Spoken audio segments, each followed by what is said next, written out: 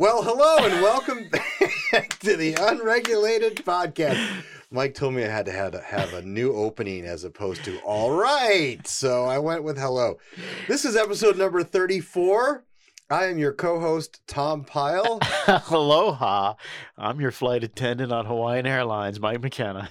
Welcome back, everybody. First, before we get started, I have to get this off my chest. Oh, boy. On my way to work this morning. You ran over a trash can. No. I have, our house, everywhere in my neighborhood is inundated with green dust, right? And then you get this sticky stuff. pollen. The pollen. Yeah, it's pollen. Yeah. And then you get this sticky stuff kind of mixed in with it. And then, of course, a bird did its number on my window. And I'm going to be driving today to Baltimore to catch a baseball game with a couple of friends. We think it's going to be a baseball game. We think. We'll see how it turns out.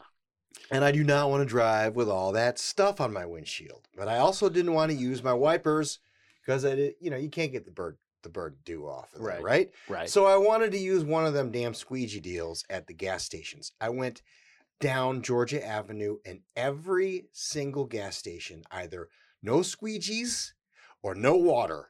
I mean, what is the deal? Like, okay, if you're listening, if you're out there, gas station people, just do the courtesy of giving us a little bit of water. I don't even care if it's dirty and muddy. I just wanted to squeegee my window. Yeah, I don't understand it. It's just bothersome. I don't want to be this guy because this is a thematic you don't like.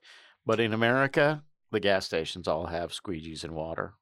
They don't. This is not in this America, not in this little weird bubble that we live in. If you don't want to, I mean, I stopped. I looked for the bars, sticking out of the thingies, or when they had them, I drove in, and none of them had any water in them. Zero. I must have hit 4 gas stations on the way here. I'm not going to say anything. Annoying. I'm just going to say if you don't want to live in the Soviet Union, you probably shouldn't live in the Soviet Union. That's just it. It's me. Yeah, it is you. But you can move. I mean, thankfully, I guarantee in Florida, the gas stations have. Are you listening, Beetle? They have squeegee. They have workable squeegee deals. Dependable and reliable. In you get the bird poop off in North Florida. Great day yesterday. Had lunch with some friends of ours. Felt like we got the band back together. The CDC came out and said, the benevolent CDC says now we can take our masks. We don't have to wear our masks outdoors in small gatherings if we're vaccinated. If you've been vaccinated and there's 3 other conditions. 3 or more, and possibly maybe you can even go to church now. 75%. Yeah, well, I hate to say this, but I've been walking around outside without a mask and going to church more or less since this thing started. This is crazy. But isn't it interesting the timing of their announcement? Which right before the president's speech? Yeah, that's not a coincidence, is it? I have no earthly idea. I mean, it. Again, we have this great big giant split in this country between people who are like, this thing's over and I'm done, and the folks in the Northeast and California who are like, no, it can't be done. It can't be over. It cannot be over. It can't be over. Let's put it this way. I was in a restaurant in North Carolina fairly recently. I'm not going to name the restaurant because I don't want to get busted by the health department. Nobody was wearing masks. I mean, I walked in with a mask. I was the only one into place. Even the servers, the managers, nobody had masks. We're getting to that point in this thing, right? Yeah, and here's the thing that irks me a little bit. Yesterday, we're going to talk about the big speech, the hour 67-minute extravaganza. Really? But is that all you went for? I think it was around. Maybe it's a little less. I'll go back and look. I've got the actual number. But here's my deal. Yes.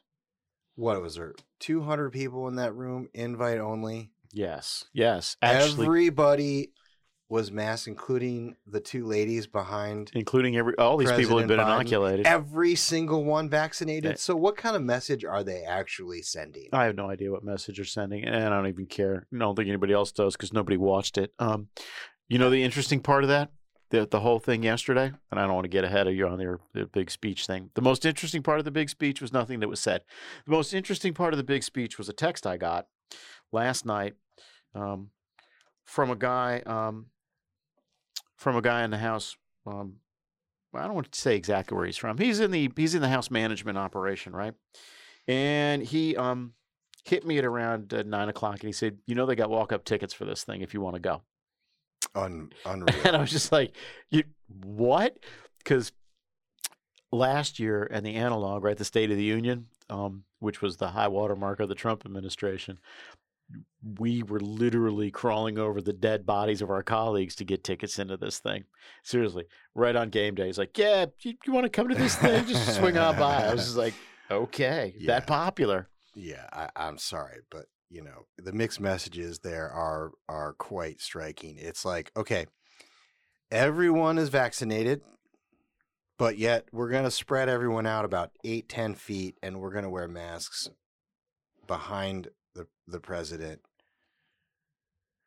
What is they talk about I'm beating a dead horse here, but they talk about, we got to figure out this vaccine. Why is this vaccine hesitancy happening? What's going on? If your world doesn't change after you take a vaccine, why take a vaccine? Yeah, why get sick for no reason? Yeah. I mean, the other thing is, who was on the dais, right? Him and the president and Speaker Pelosi and Vice President Harris, right? So you had one person in the very flower of her life, and then you have two people who, truthfully, they get a flu something bad could happen. So I could see where they'd be like, you know what, this mask thing, we might just want to wear this indefinitely because, and in neither case, and this is for my mother who doesn't listen, but she should. In neither case are the octogenarians in question particularly spry. I don't even know what you're talking about. I mean, it was an epic 64 minutes and 58 seconds to be exact. Yay! In which I was it was in the background for me. I couldn't watch the whole thing like word for word. I was a little bit preoccupied with there was a baseball game happening too at the same time. So I was do these people you call it double, what is that phrase when you're doing two things, multitasking? Minding your own damn business. Do you ever get the feeling But he blew the punchline big time. Build Back Better, he blew it. Build Back Better butter. He said not only do we need to build back better, we need to build back better. Like he just rolled right through it. And I should have started a drinking game with, look, folks, look. Come on. Here's the deal. He had quite a few of those, which were amusing. But honestly, like there's a scene in Jaws where the captain is talking about sharks, and they got those black eyes, those cold black eyes. You know what I'm talking about? Robert Shaw, yeah. Yeah. I'm telling you, man, his eyes are like black. He looks like he's staring into like the abyss. It's a little bit creepy. It's a little bit creepy. It is. I don't know. Maybe Creepy Joe was the right expression. I don't know. I still think you should probably just call him President Biden. I'm on a jihad. My column this morning, I encourage everybody to read it if you can. If you can read it. I know many of our listeners aren't really literate first. But my column this morning is that the Republicans, for as long as the folks on the right, not the Republicans, but everyone on the right, as long as they are concerned about triggering the libs, owning the libs, and dunking on the libs, and otherwise seeking emotional gratification through Twitter, Facebook, and Fox News, we're going to be in a ditch because we're getting stupider as it's going on. And you have otherwise rational adults talking about dunking on somebody. It's like we've become 15-year-olds. Yeah, well, and that's why Ron Klain, to finish. Sorry. No, that's fine. That's why guys like Ron Klain are beating our asses on this thing because they're serious people doing serious things, and we're children. Well, I mean, like everybody, I imagine every one of these people have like some young person doing their tweets. Which people? So, the Ted Cruzes, and everyone has to have a quick Twitter retort to this and that and the other, right? So it's just a bunch of kids doing tweets on behalf of either a celebrity or a politician. I'm gonna So summarize. I can't imagine that these guys are sitting around doing it themselves. Well, you know as well as I do there are grown people who get paid for this. You know as well as I do the former president of the United States did this on his own.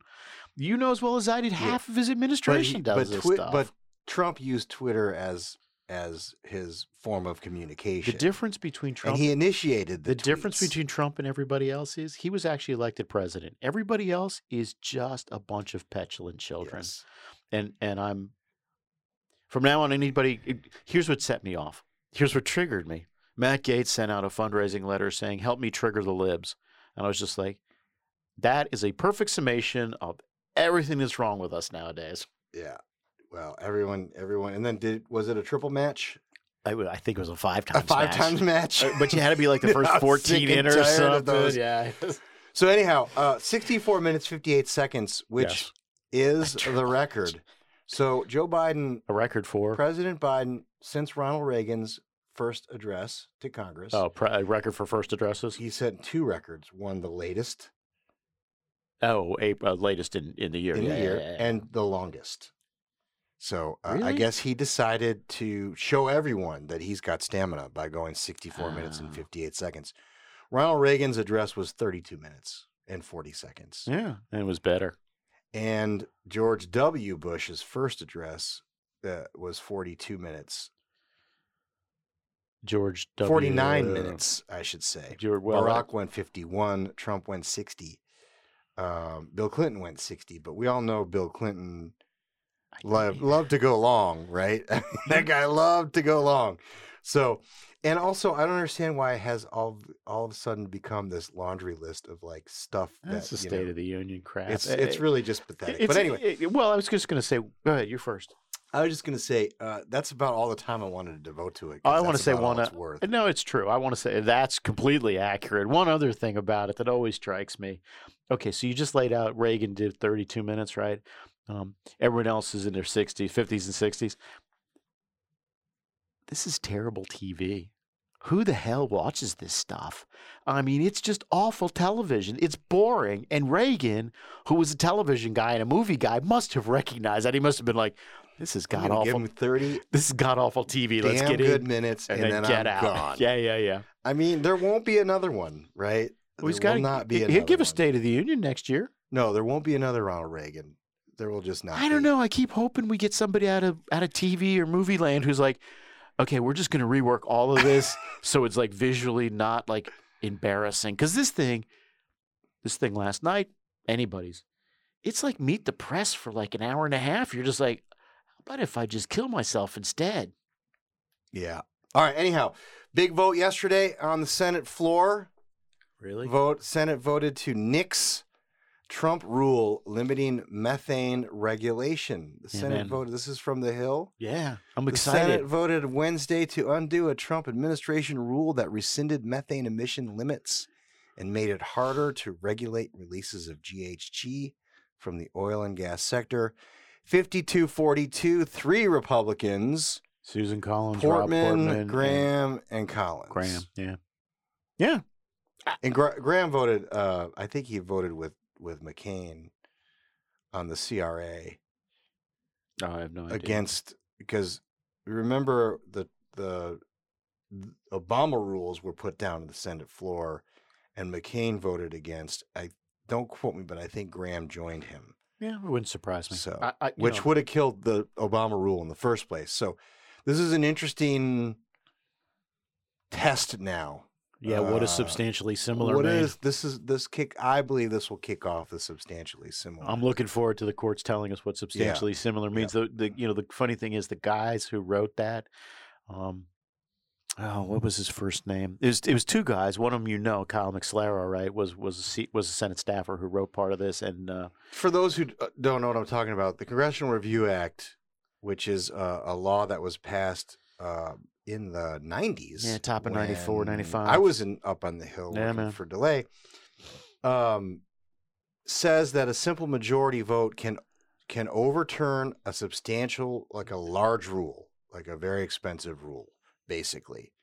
But the kicker is that the language in the law says that an administration cannot then pass a substantially similar rule. For obvious reasons, right?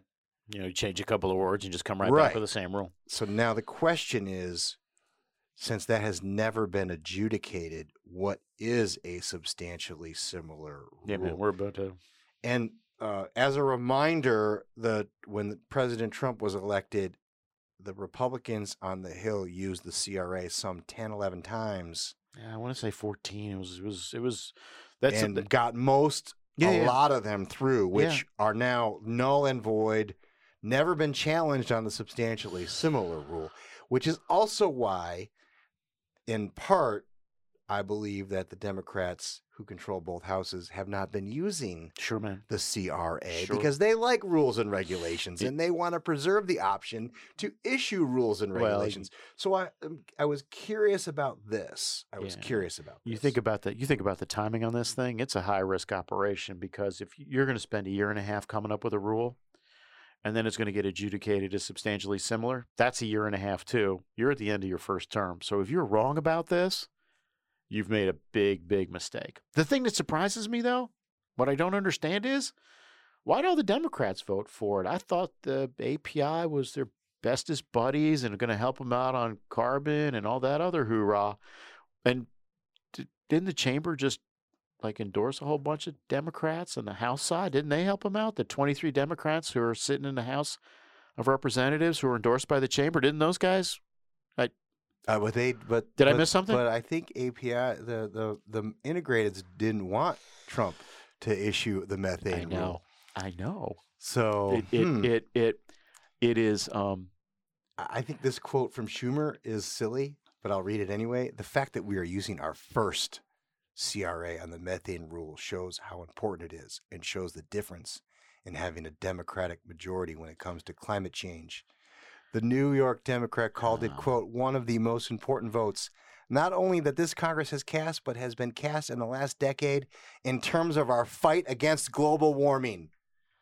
And that's all she wrote, baby. What a bunch of nonsense. Okay, so what's the end game on this? On methane? On methane. Someone's going to file a lawsuit, right? No. They need to wait for another. They need to wait for the a rule. Biden guys to start a new come rule. Up a rule. I'm very curious to see how the Biden guys are going to approach this because it's going to be a very high risk operation. The Obama rule was never. Was it finalized? Nope. It was never finalized. Nope. So all that they did was repeal the Trump rule. The Trump methane rule. I think that's right. Yeah. Yeah. Okay. Yeah, that's it. Right. It's the only final rule that they've had. How can Schumer say it was so significant? The most consequential thing ever. I mean, because it's not. It's the most consequential. Tom, don't be a denier. It's the most consequential thing ever. I wish these people would grow up. I mean, it's just so stupid. I'm telling you, our entire profession is becoming dumber every day. During the press conference on Wednesday, Schumer also vowed that that the vote would be part of a, quote, long chain of activities the Senate will take to fight the menace of global warming. Okay? Is it a crisis or is it a menace? Well, come on, man. Just pick one. We shouldn't laugh about okay, but the thing is, if it's really, as I said before, if it's really a menace, if it's really the menace, it's a menace that they say it is, then why, for example, it has poor woke E&E News pointed out in an article yesterday, Biden disrupts detractors with war on warming, not on coal. Joe Biden won the presidency with a call to treat climate change as the existential challenge that's going to determine our future. The cry for survival comes from the planet itself. Yet, by the way, that's a quote from President Biden. It comes from the planet itself. A cry that can't be any more desperate or more clear. And yet, quote from the article, Biden has already strayed somewhat from his initial climate agenda After campaigning on a plan to spend over $2 trillion in 4 years, the White House now proposes a timeline of at least 8 years and diverting about half the money to other issues like caregivers and broadband. Biden also walked back his pledge, reiterated during the autumn presidential debates, of no fracking and or oil drilling on federal lands. The administration has paused new leasing, but officials say that's only temporary. Meanwhile, Interior is still issuing new permits for existing leases. These moves reflect the push and pull of the Democratic coalition. Those same internal dynamics are already shaping the congressional process on infrastructure. This is not. This is come on. This is about. It's an existential problem, Okay, Tom. I'm It's a threat to our planet. The very planet's crying out. At least the scales are falling from the eyes of our E&E reporters. So I actually, if you read the first sentence of that story, just the first sentence, it's a dead tip as to how the reporter is thinking about the world. Go ahead, read the first sentence. You have I it in front of did. you? Joe Biden won the presidency with a call to treat climate change as the existential challenge that's going to determine our future. Stop. Right? That's the full first. That's the lead sentence on that story, right? There's no way Joe Biden won the presidency on the basis of a call to address climate change, right? So right away, the reporter's like, at a minimum, way, way, way out over his skis, right? Yeah. I wonder how they're going to feel when they find out that 40% of that money has been tagged to go to EJ concerns, right? Okay. You're like, so if you're upset about all this other stuff, just know this number is actually going to get cut by 40%. That's going to something else too.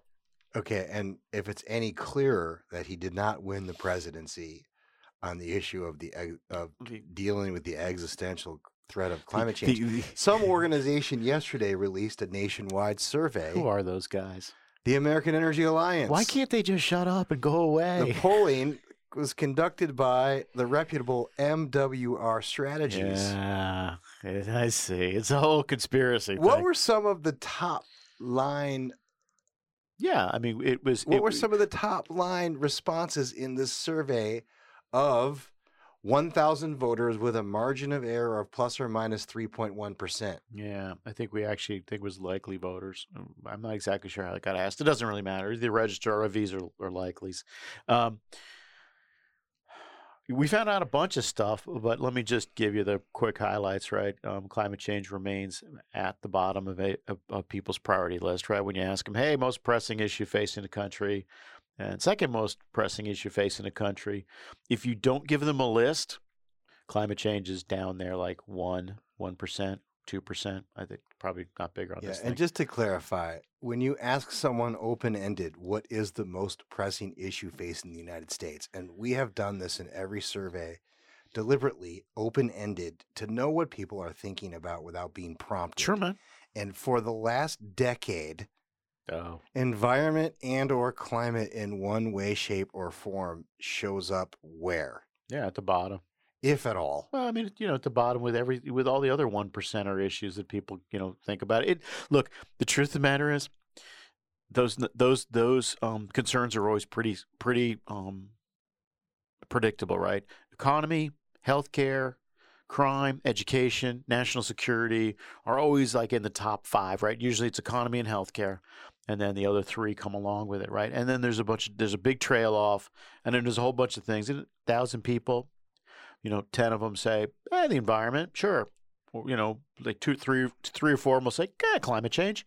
So that's one, right? Prioritization. 2 is, there's no willingness to pay. Now I'm going to have to get on the phone with a reporter from, Renewables Are Us or whatever this newsletter is later today, and because she said, "Well, your own survey says that people are happy to have the government fund renewable research," and it was it was a PR. Well, it was a PR outfit for like a renewable. Yeah, whatever. Deal. And it's true. People are perfectly happy to throw a bunch of government money at research and development. Mm-hmm. Which was specifically what the question was. That's what I was going to say. Research and development. Mercifully.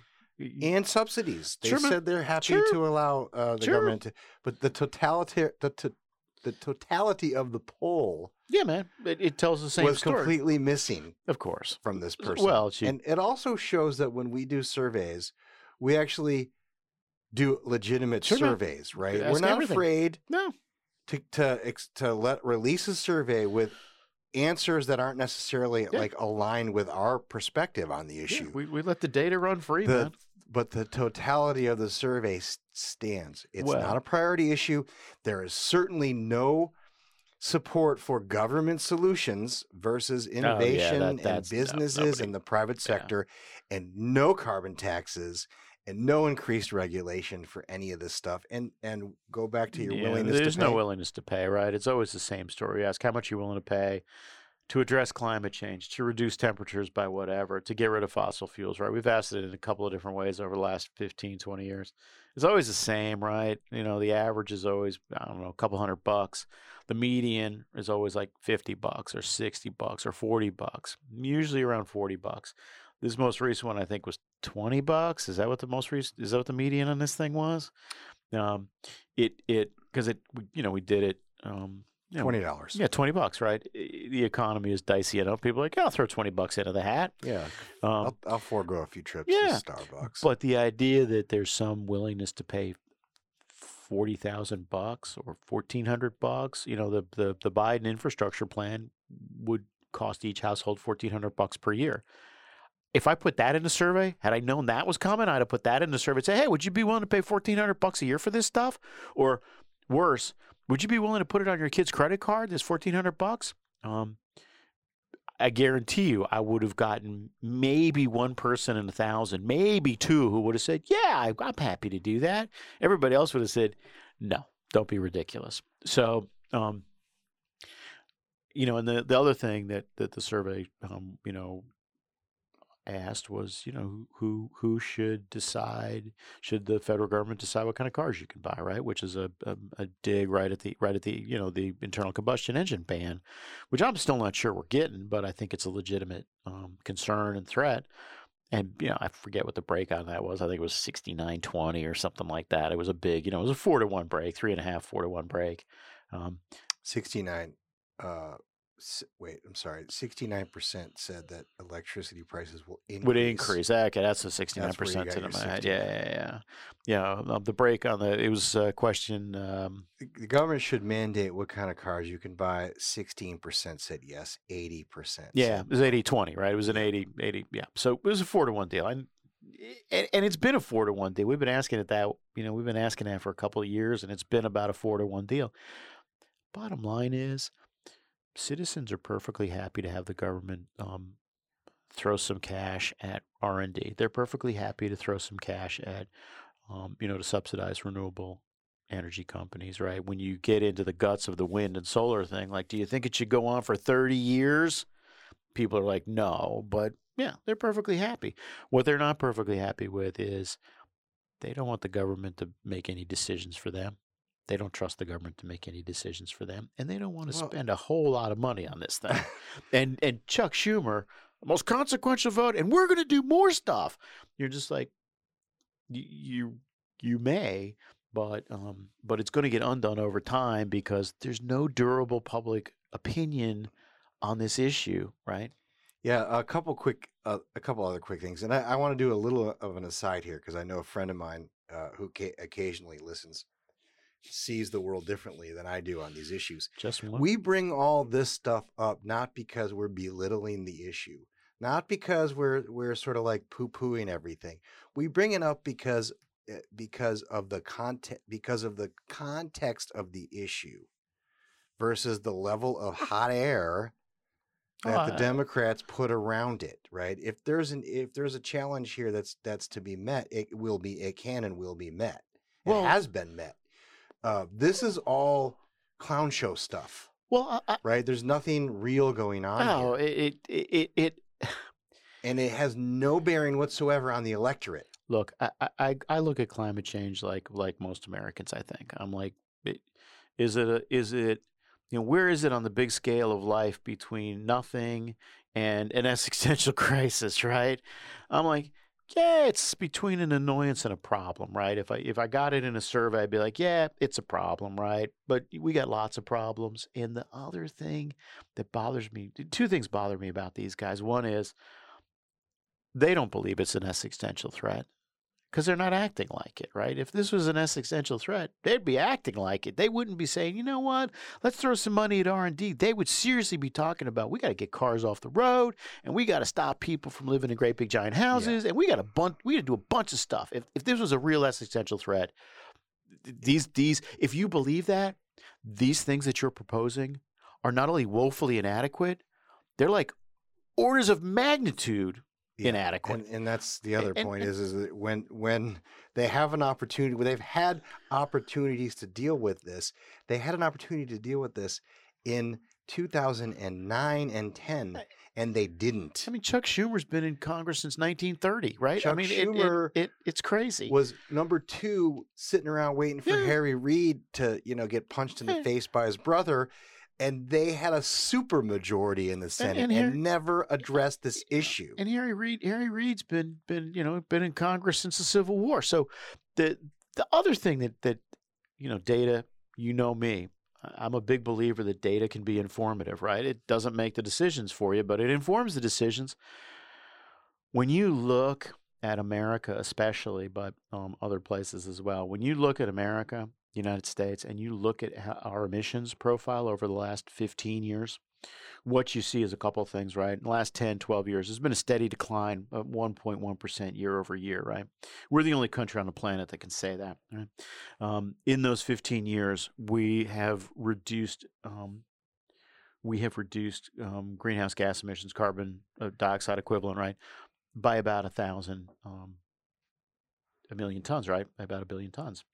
And that's a pretty impressive achievement. The tricky thing about it is what's inside that number. About 850 million of those billion tons comes right out of the electric utility industry. Of course, the switching. And it's a direct result of coal to natural gas switching. Which is partially a result of regulations, but mostly a result of the fact that we were able to extract these resources from the ground through the use of technology by the private sector. That's right. Bam. That's right. And like I said, data isn't always dispositive, but it's always informative. And when you know something about the data, you're like, here's bad news, kiddies.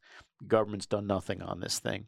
Yeah. And one last data point that's relevant, Kyoto Protocol 1997, right? All the nations, we're going to do something about this. Kyoto Protocol. Since 1997, since the protocol was signed and agreed to by all these nations, greenhouse gas emissions have increased by 50% globally. If you think government's going to solve this, if you come to the government for salvation, any government, United States government, China government, any government, you are living in a world of delusion. And that's my other objection to it, right? People are just like, guys, the data is telling you everything you need to know, and you are ignoring it for your own purposes. But that methane vote's most important thing ever. Most consequential. I've got a couple other quick things on this. First, this morning, I think it was this morning, Zach Coleman from Politico pushed out a piece. They have the morning rag sheet. Yeah, morning energy, sheet. Whatever, yeah. Solve for X. White House officials have said the ambitious target to reduce emissions by 50 to 52% by 2030 was built on a rigorous analysis that laid out the pathways to success. But nearly a week later, no one outside the administration seems to have seen that analysis. Pros Zach Coleman reports. Several Republican Democratic committee offices on the Hill told Zach they had not been briefed by the administration, nor have they received any detailed explanation of how the White House plans to achieve that goal. The lack of information has raised some suspicions that the goal may be more of a political aspiration than a meticulously detailed strategy. Go on now. Okay.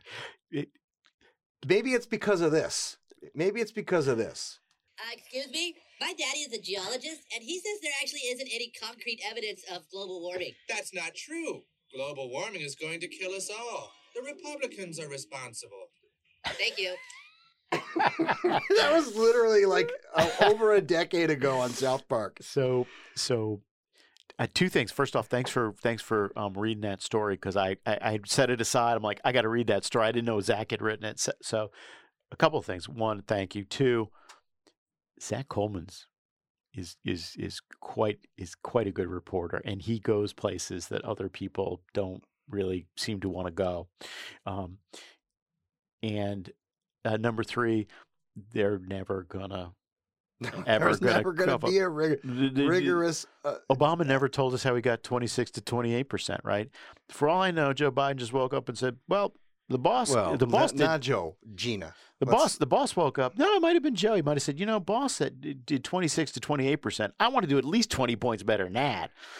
So just, we'll tell him 50%. So he's got a little competitive streak in him after all. Of course he does. And the other thing that strikes me about it, and this is something Zach probably is going to run to the shred down.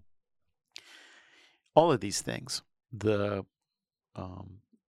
net zero in the electricity sector by 2035, the net zero in the economy by 2050, internal combustion engine ban, EVs by, all EV sales by 2035, this 52%, right?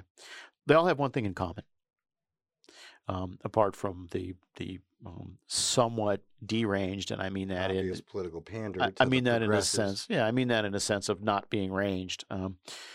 There's no detail, there's no plan, there's no step-by-step of how this is going to happen. There's no actual mechanism to make any of these things happen. This administration is clearly now going to do that, right? This is going to be their thing. They're going to announce stuff, and then there's going to be some details later on, but there's never going to be actual mechanisms. Yeah. In the meantime, they're pushing, tax, spend. They're going back to the old playbook. Yeah, man, preaching that old time tried religion. And true playbook of the Democrats, tax and spend. Another we love to throw numbers around. The latest analysis was that the every American family household, every American household is going, if this were to be passed as envisioned, is going to be on the hook for $46,000 and some change. Okay, I was going to round up, but 50. You can go 46,000. And let's just call it a cool $46,000 per American family. See, the interesting thing about that is, I mean, apart from the astounding amount of dollars, right, is and by the way, that's an extra $46,000 in addition to what you're already paying. Of course. Right. With all of the stimulus that we've already the thing that I find is interesting is, it's an estimate. Because we don't have any details of any of these things. Yes. Nobody has any details. I spent 3 hours on the phone on a conference call yesterday with some of the best tax minds in the country, right? Guys who work big companies, guys who work in tax consultancies, guys who work in places like PricewaterhouseCoopers, PwC, excuse me. They have only a limited understanding of what's in this thing because nobody's seen any details. And it's, guys like Coleman are eventually going to track this stuff down. Other thing, while we're talking about reporters, I know you probably got something else, but I want to get this while I'm thinking about it. Scott Waldman writes for E&E. He used to be a reporter for the New York Times.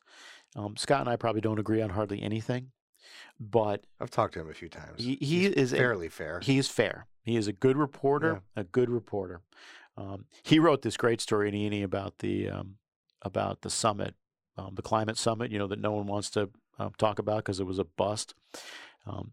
Scott wrote a story about how it was a bust, how none of the other countries wanted to play, China and Russia, India, Australia, Japan.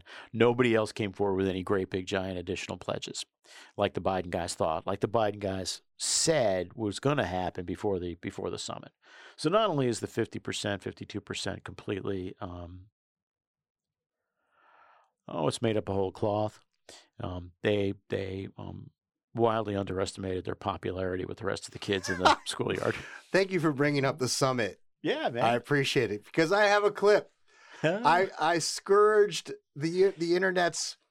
I found the best clip of the entire summit. Okay. Are you ready? Sure. Oh, this is a doozy. Sure.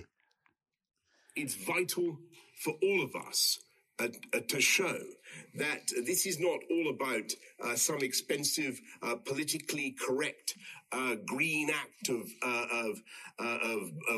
bunny hugging, or however you want to put it. I'm not even with bunny hugging, but you know what I'm driving at, friends and colleagues. This is about growth and jobs. And I think the president was absolutely right to stress that. And I want to leave you with the thought that we can build back better from this pandemic by building back greener. Thank you, Bojo. Okay, so the biggest fraud in the history of conservative politics. I have been duped by Bojo. I was a big Bojo fan. I thought he managed Brexit brilliantly. He is a fraud and a con, and he is on the top of the list of globalists. But funny as hell, bunny hugging. Bunny hugging, yeah. I was like, Not that there's anything against bunny hugging, I'm because like, you don't what the hell is want to that? offend the bunny huggers. the other, yeah, And he didn't blow the Build Back Better line like Biden did last he night, did so. his best to blow the Build He Back tried, Better but he line. didn't. The thing that the other thing that struck me about that is when you have to pause that long in the middle of what you're thinking, you are clearly trying to say something that people don't want to hear. Exactly what I was going to say. It pains these people sometimes to say this stuff with a straight face. Well, on the other hand, they got to say stuff like existential threat and bunny hugging, so it can't be too good. All right. One more in the climate department, and then I'm going to move on to some oil. Big announcement. Epicurious. Yeah, I saw that. Today, we announced that we are no longer providing menus that include beef. Yeah, I saw that. Today, we're cutting out beef. It won't appear in new Epi recipes, articles, newsletters, or on social. This isn't a vendetta against cows or people who eat them. It's a shift about sustainability. Not anti-beef, but pro-planet, says Epicurious. Bold wokeness by Epicurious. Yeah, I mean, I have to be honest with you. I'm not a foodie, so I don't even know what Epicurious was until they did this. So if their goal was to try to get like brand awareness, it worked. I gotta believe nobody cares. Yeah, well, I people also do care because, as you mentioned earlier, I mean, the conservative Twitter went crazy. Okay, about it. what I mean is people with IQs above 90 don't care. But it's not really that clever wokeness, because Epicurious is a magazine that is part of the Condé Nast family, which is Yeah. part of a conglomerate that's even one chain above Condé Nast. And oh, by the way, tell me they own they ranches. also own Bon Appetit. Bon appetit. And Bon Appetit, if you look on Bon Appetit, They sell steak. there's lots and lots of beef recipes. And by the way, almost every recipe on Epicurious is also on Bon Appetit. It's just branded a little bit differently. I see. So this tell is you- just silly, It's ridiculous. silly stuff. Like, that story would have a lot better ending if you said that they own like cattle ranches in Argentina or something. Let's talk about that. For all you know, they do, right? Let's talk about that, because you remember the North Face, right? Sure, man. How they refused to let their product be purchased by an oil and gas company. Yeah. North Face, the parent company of North Face, also has brands that sell almost exclusively to oil and gas Oilfield workers. services? Oilfield Services guys. You had to know something like that was floating around, Right? That my favorite part of that whole story. I mean, you saw what the Colorado oil and gas Yeah, guys I was did. part of that. Yeah. I was along on a it was- press conference along with. It was genius.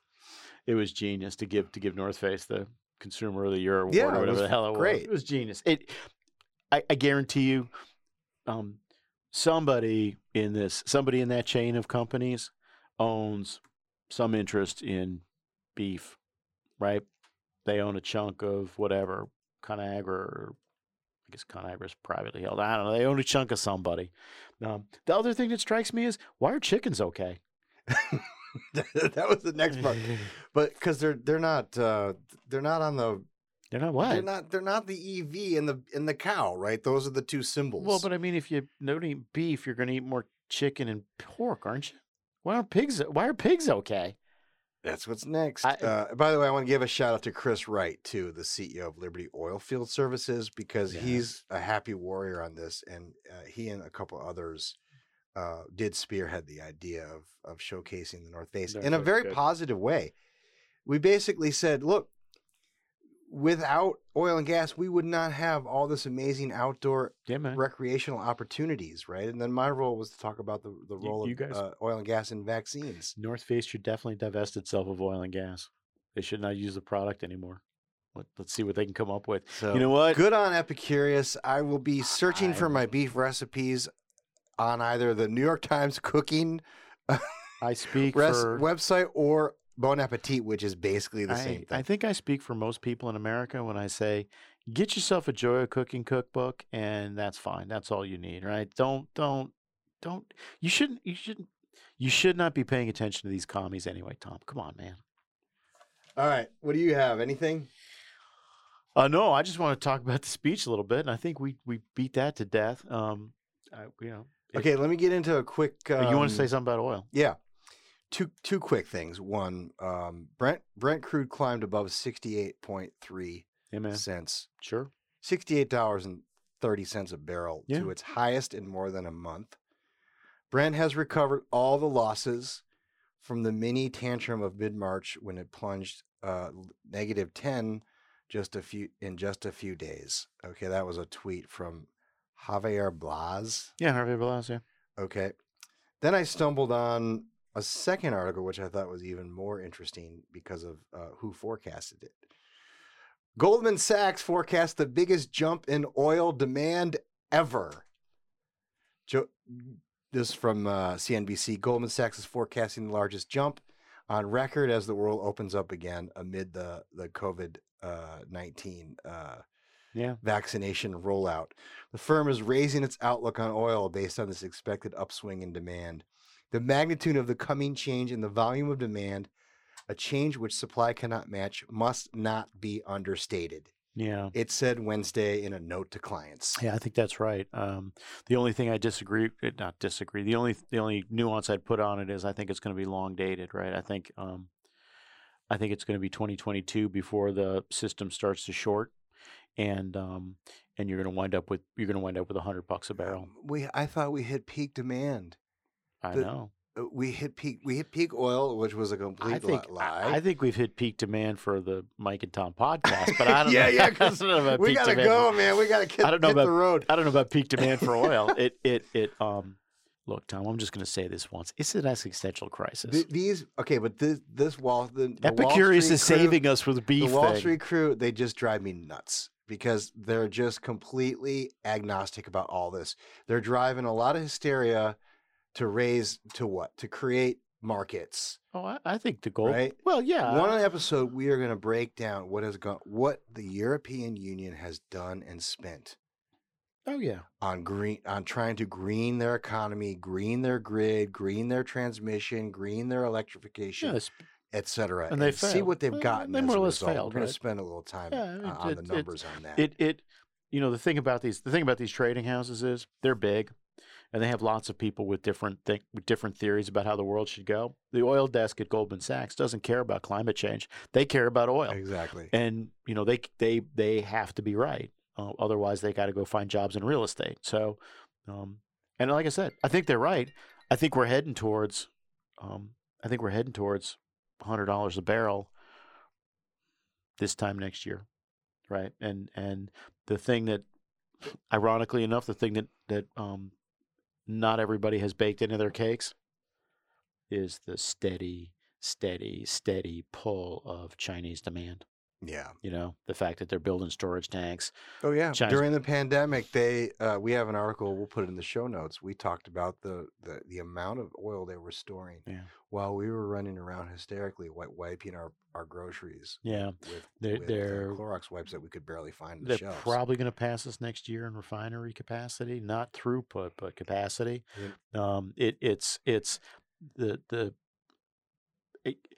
Unless you can imagine real discord and disruption in China, you're going to be looking at oil demand increasing for the remainder of our natural life's problem. And it all circles back. Circle back. I'll have to circle back to you on that. To U.S. versus China and the future, right? And we're not going to get back into the speech, but it was pretty weak sauce. On the China thing. And I'm so tired of hearing him talk about his trip that he took and the 2,400 miles that he, it's just like, guy, it's so old and exhausting. I don't completely understand why you'd brag about spending time with a guy who's responsible, personally or otherwise, for, let's run down the list real quick: slavery, torture, murder, rape, internment and concentration camps, Violating the WTO. violating the WTO, crushing democracy in Hong Yeah. Kong, And religious persecution. stomping both the Yeah. Catholic Church, the Uyghurs, and the Falun Gong, And buzzing, The theft of intellectual buzzing property. planes over Taiwan. the international hooliganism Yeah. in the South China Sea. Nothing going on there. I'm not exactly sure why you take that guy and say, "Oh yeah, that guy's a good friend of mine. I know him." But we can't. But we can separate those issues and climate change. We got to run, guys. Jordan Montgomery's on the bump. Is it Jordan? Yep. We're going to Gumby, Baltimore. Gumby, We're going- I Gumby. feel like a real person. I'm going to a baseball game this afternoon. We'll see how it turns out. Woohoo! That's a wrap, ladies and gentlemen. No clip of the day. Sorry, but well, wait a minute. I do have a clip of the day. Uh-oh. I'm gonna rerun it. It's just too good. It's just too good. I sense a clip from Colorado in our near future. It's vital Oh, for no. all of us to show that this is not all about some expensive, politically correct green act of bunny hugging, or how do you want to put it? I don't know, bunny hugging, but you know Nothing- what I'm driving at. no- Friends and colleagues. This is Nothing wrong with bunny hugging, folks. That's a wrap. Peace out.